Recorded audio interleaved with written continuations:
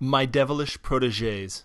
Since the great reception of the late Screwtape's letters to his nephew Wormwood, we have redoubled our efforts to share the wisdom of experience with you, our novice deceivers. So listen well, for today's training is of critical importance to the success of demons everywhere. It should come as no surprise that we do not want humans anywhere near the Bible. We don't want them to read it, to study it, to memorize it, and we certainly don't want them to learn how to live from it. So for centuries we have plotted and cajoled to make any connection between followers of the enemy and this book as difficult as possible. At one time our great victory was to keep the text in the hands of the few, the educated clergy who knew Hebrew, Greek, or Latin.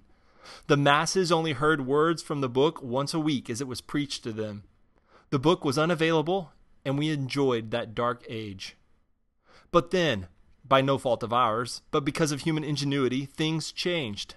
Through the work of countless souls like that wild boar Luther, the scriptures were translated into the languages of the people throughout the world. You might assume this development frustrated us. On the contrary, we welcomed this change. At that point, our strategy became turned on its head. Rather than work to thwart translations, we decided to speed their work, even helping make multiple translations within a single language so that the problem for humans no longer remained accessibility to the Bible. Their problem became the ubiquity of the text. The world became overpopulated with versions, editions, and digital downloads so that what was once revered as unique, special, and holy became common, plain, and ignored. Furthermore, those people who were exceptionally tied to the book, those who memorized parts of it, they began giving up memorization altogether because every few years, another translation was in vogue. Discouragement set in because years of their lives were invested in one translation, knowing it and learning from it, when that translation became derided. This led many to avoid the text altogether out of frustration.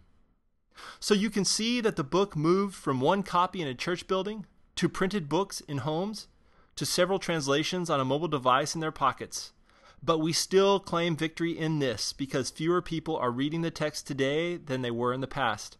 And even fewer are memorizing it for meditation in their hearts and minds. And all this despite greater access than ever before. Not only are we winning this battle on the home front, we're also winning it in the very place you would least expect it, their churches. They have now a 200-year-old tradition called Sunday school or Bible class, but in many of these meetings, there is little to be concerned about. In fact, it reminds us of the days when only the clergy had access to the book, as only the teacher and perhaps a few others even possess one in these meetings. This Bible class hour is spent, in many cases, in fellowship, discussion, and prayer, all things that would normally frustrate us, but in that hour, when they might actually be transformed by the words from the enemy, we would rather than be distracted by these other actions. And when there is any instruction from the book in this hour, often it's quick and pithy, with little significance. This leads us to your instructions for continued success in this realm. Keep the primary goal in mind. We do not want them anywhere near that book. Let them attend Bible class, but keep them disengaged. Let them have their Bibles, but drown their homes with other Christian books as well. Let them download all the translations they want, but don't let them read them.